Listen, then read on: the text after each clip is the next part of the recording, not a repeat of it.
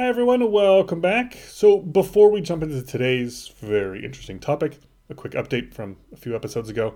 About a month ago, you heard me interview Jordana Leibowitz and Kathy Kacer, the authors of the book To Look a Nazi in the Eye. That was episode 30.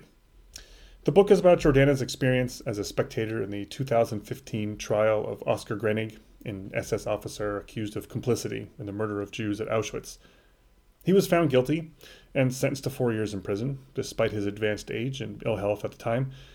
He spent the last couple of years appealing that prison sentence and requesting a pardon from the German government, all to no avail. But he still had not yet begun his prison term. Well, this week, the issue resolved itself.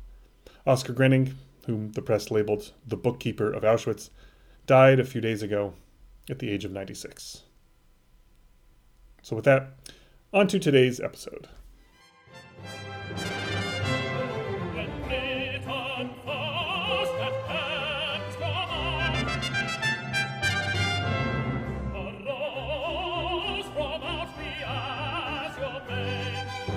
When we Americans think of the phrase, "The British are coming," we think of Paul Revere's famous midnight ride from Boston to warn the colonists of the impending attack by the notorious Redcoats.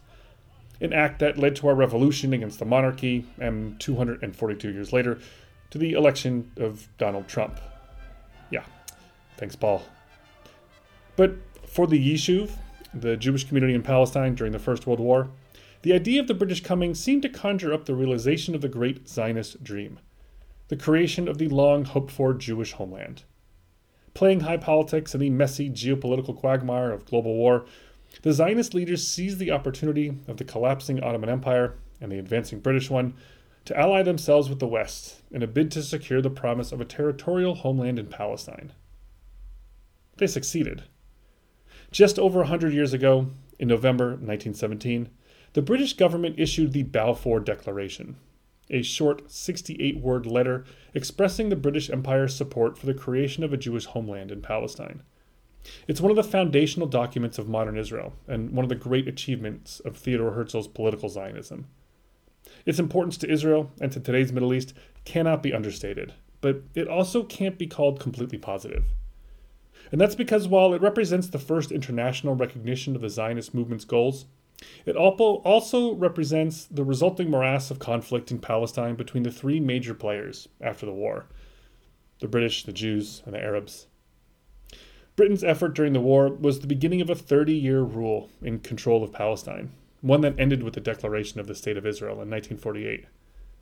We'll be talking about the Balfour Declaration this episode and the next, well, mostly next, how it came about, what it said, what it didn't say, what its impact was.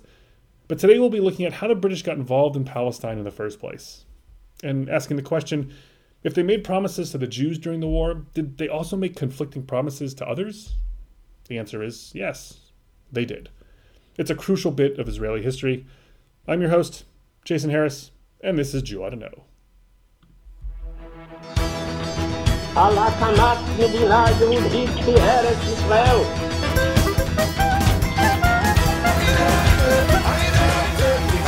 I would say to young people that we can do everyone our share to redeem the world. By the 20th century, Jerusalem had been conquered, depending on how you want to count things, 42 times in its history, or 43 if you count the influx of birthright participants in the summer. In 1917, the British Empire became the latest victors. But instead of tearing Jerusalem apart, the British were determined to build. Because of all the European powers who had an interest in this part of the world, the British Empire had been the most intensely absorbed in Palestine. Since the early 1800s, Britain had been abuzz with an immense enthusiasm for all things biblical. An explosion of intellectual study into the Bible fed a huge appetite to connect with the Holy Land and its ancient relics and sacred sites. In 1839, Britain became the first Western power to establish a consulate in Jerusalem. It streamlined the process for Western Christians to turbocharge their fervent interest in finding shards of pottery, slabs of stone, and degraded bits of text that would confirm the authenticity of the Bible. The British Palestine Exploration Fund was founded in 1865 as the first organization in the world dedicated to the scientific study of Palestine, explicitly outside the realm of religious inquiry. Things like its history, geology, geography, culture. It still exists today. And it wasn't just the Bible that aroused the empire's interest, but also the Middle East's growing strategic importance. Extensive archaeological research was also useful cover for creating detailed maps of the region, and for building networks of contacts amongst local Arabs and their Ottoman rulers. Between some spectacular archaeological finds and the global fame of British characters like T.E. Lawrence, Lawrence of Arabia, Britain was firmly embedded in and highly experienced with Palestine and its society, including the growing Jewish population. With respect to the Jews, Britain had a bit of a different relationship than what we've seen in the rest of Europe, that anti-Semitism that formed the roots of our Zionist tree. For one thing, the terrible and violent persecution that Jews experienced in Europe in the 18 and 1900s had last been seen in England all the way back in the year 1290, when England's few thousand Jews were expelled. Oliver Cromwell allowed the Jews back in the 1650s, and the next couple hundred years saw steady progress in Jewish emancipation, economic prosperity, assimilation as English citizens, and even political power. Most famously, Benjamin Disraeli, who had been born Jewish but converted to Christianity, served as prime minister in the 1870s and 1880s. Still, there were occasional anti-Semitic incidents and social tensions, especially as persecution in Russia led to tens of thousands of poor Jews immigrating to Britain. And there was an ever-present antipathy toward Jews from the upper crust of British society, politics and business and military, and that classic sense of seeing the Jews as the other. And so while anti-Semitism was definitely a feature of British society, especially at the elite level, also present was its opposite, philo-Semitism, or love of the Jews. Philo-Semitism manifested sometimes as genuine respect, sometimes as condescension and begrudging tolerance, but it also manifested itself in the particular Christian attraction to Jerusalem and the Holy Land that I mentioned a moment ago. Britain, then, was less interested in conquering Jerusalem for its own glory than for preserving and protecting the history and inhabitants there. And when it came to the Zionist project, you sometimes had this ironic convergence between the Philo-Semites, who supported the Jews creating a homeland because that was part of Christian prophecy, and the anti-Semites, who were happy to have the Jews move off to Palestine or, anywhere that wasn't Britain. So while the Jewish masses of England were largely indifferent or even hostile to Zionism, which was still a minority movement within the Jewish world then, the upper levels of British politics were well aware of the Zionist project. So the point of my telling you all this is that it meant that Britain was ripe to be responsive to one of the most essential elements of Theodor Herzl's political Zionism tree branch, the need for international support for the creation of a Jewish homeland. Herzl traveled all over Europe attempting to drum up high-level political support. His one and only trip to Jerusalem was to intercept the German Kaiser there and request his support, which was non-committal. Britain then seemed like the most natural ally for the Zionist project, and after Herzl's death in 1904, the task was most prominently taken up by one of his most ardent followers, Chaim Weizmann. We really ought to know about him. Chaim Weizmann ranks as one of the all-time most eminent Zionist leaders. He's another Eastern European transplant, this time from a very large family in Belarus, which was then a part of Russia. He left Russia to study chemistry in Germany, and went on to patent several chemical discoveries which would prove helpful to the Zionist cause. But the most important fact about him is that he and I share the same birthday. I can only hope that his mother made him a special Chaim cake for his birthday too. That was an inside joke from all the way back at episode 16. But here's Chaim talking about the challenge of Zionism. We have to face a difficult task. We have to bring in a considerable immigration into a small country. We have to prepare possibilities for them to build up a new life. That was Weizmann, who became the first president of the State of Israel, meeting with Harry Truman in Washington in 1948. From a young age, Weizmann was captivated by the ideals of Zionism. In 1898, he attended the Second Zionist Congress, those annual worldwide gatherings of the Zionist movement that were organized by Theodor Herzl. In that Congress and later ones, Weizmann advocated for greater democracy within their movement, for Hebrew cultural literacy, and for the creation of the Jewish National Fund to raise money to buy land. In this way, Weizmann developed his own branch of the Zionist tree, bringing us to 4 branches now. We have political Zionism, led by Theodor Herzl, cultural Zionism, led by Ahad Ha'am, and labor Zionism, which we've been talking about the last few episodes. Weizmann is most closely aligned with Herzl, but his take on Zionism was to try to blend all the branches together in what became known as synthetic Zionism. The political Zionists thought that the movement first needed an official charter to begin settling larger communities in Palestine. But on the other side, practical Zionists thought that large numbers of Jews had to settle there first and prove their success before a charter would be granted. Weitzman's synthetic Zionism said, we're going to pursue all aspects of the Zionist project at the same time. In other words, he was on board with everyone's tree branch, invested in the political creation of the state, inspired by the idea of the Jewish homeland becoming the spiritual center of Judaism, and supportive of the efforts to establish agricultural communities in Palestine. If he were to look at my Zionist tree, he would take issue with where I have labeled the roots of the tree as anti-Semitism in Eastern and Western Europe. We have never based the Zionist movement on Jewish suffering in Russia or in any other land, he said. The foundation of Zionism was, and continues to be to this day, the yearning of the Jewish people for its homeland, for a national center and a national life. And in the long run, Weitzman would be proven correct. It was essential for the eventual success of the Zionist movement that politics, culture, and the practicalities of nation building all progress at the same time. So, synthetic Zionism, tree branch number 4. Where Weitzman was most effective and active in the early years of the 20th century was in Britain. While Vladimir Jabotinsky, from last episode, was leading the efforts to establish a Jewish army in support of the British during World War I, Chaim Weitzman was working the diplomatic front. Both men saw the benefit of having the Jews fight on the side of the Allies, and so, increasingly, did Britain. So let's turn to World War I, because it was Britain's need to win the war that led to its support of a Jewish homeland in Palestine.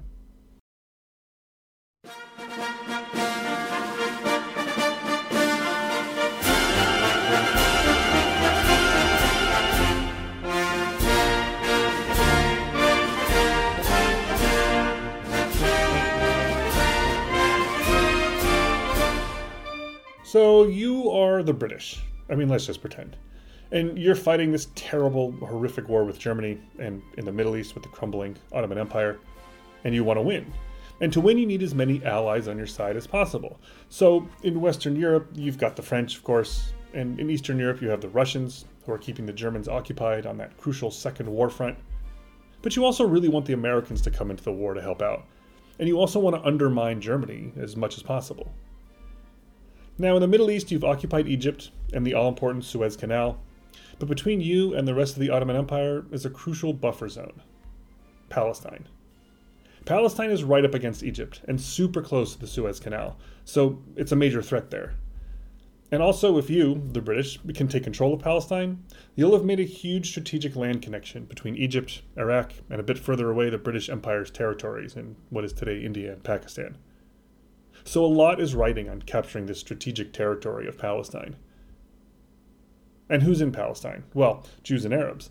About 600,000 Arabs and a bit less than 100,000 Jews. But the Jews are crucial because they're everywhere in the world. They're in Britain, in America, Germany, Russia. Because here's another question for you.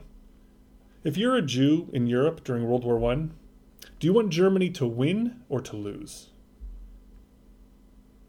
It's a question that seems obvious because we have the hindsight of the Holocaust, as well as our American education that hammered into us how Germany was the enemy back then. But for the Jews of Europe, it wasn't so clear. Jews were patriotic. They were generally loyal to whatever country they called home. That's been true throughout history.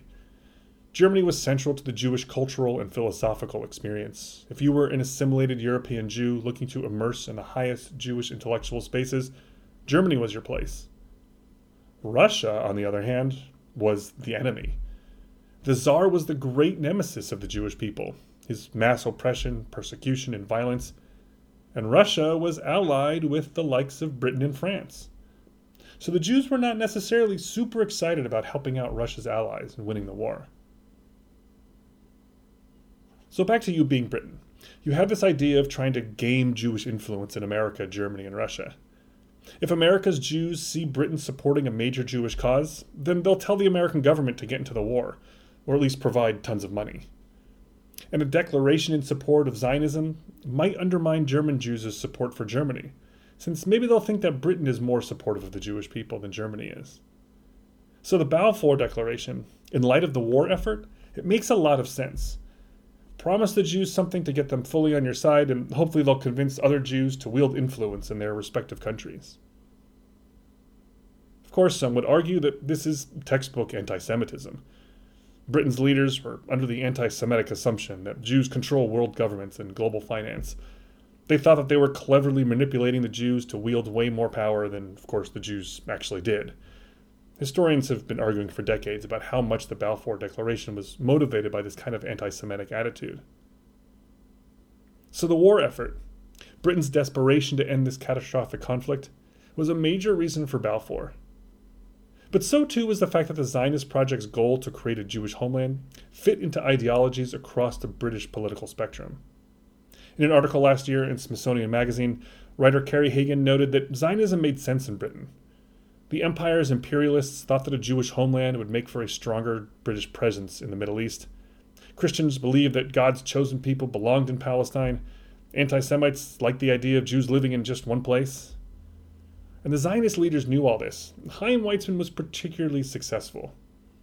His achievement in convincing the British about the value of supporting the Zionist movement is often attributed to his charismatic personality and his intellectual force of will. But he also had an ace up his sleeve, and I really like this nice little story about him.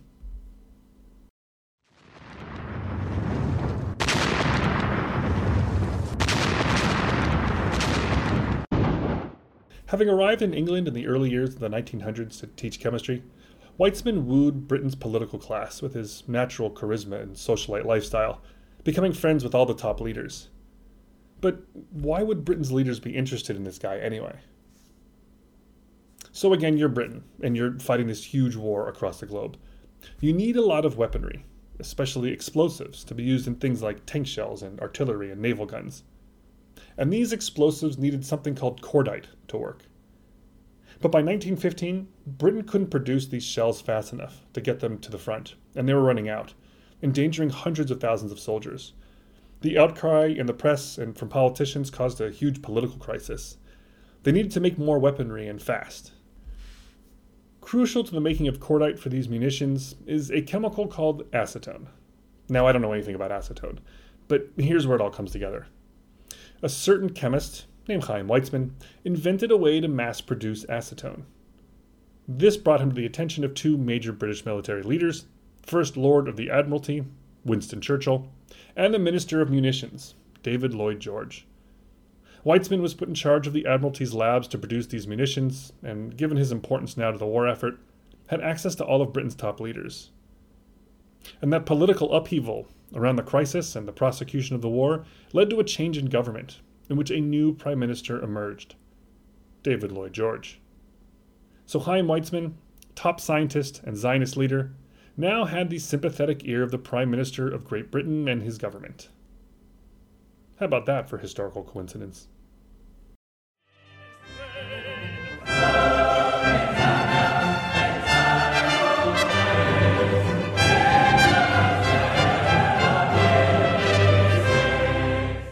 Now, something else was happening at the same time that no one knew about. The British were so desperate to win the war that they promised the moon, well, Palestine, to anyone who offered to help them defeat the Ottomans.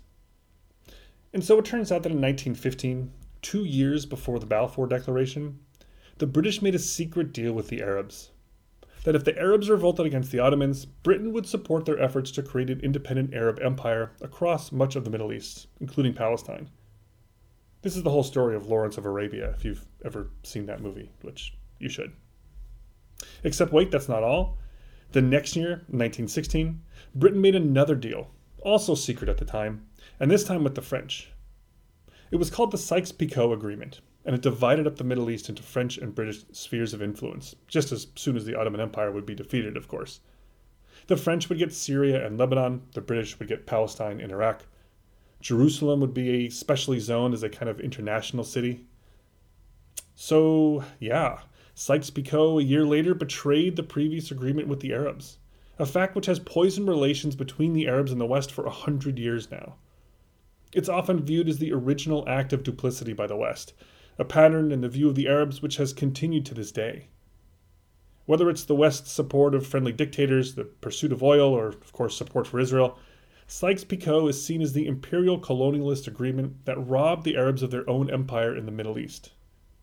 Getting revenge for Sykes-Picot features in a lot of jihadist propaganda, including that of ISIS. But even with these secret deals in place with the Arabs and the French, the British were still nervous. They wanted to shore up Jewish support.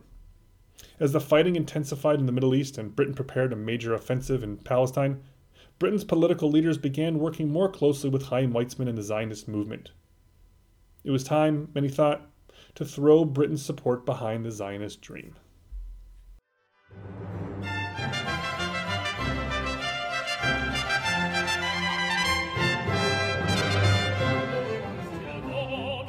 Okay, so that's the whole long wind-up to the Balfour Declaration of 1917, the short policy statement that committed Britain to supporting a Jewish national homeland in Palestine. You can start to see now how the British involvement in Palestine would lead to conflict between the Arabs and the Jews, what with these competing promises that Britain is going to spend the next 30 years trying to balance. And as much as we celebrate the Balfour Declaration as a major founding document of Israel, we'll see next time that it wasn't so straightforward.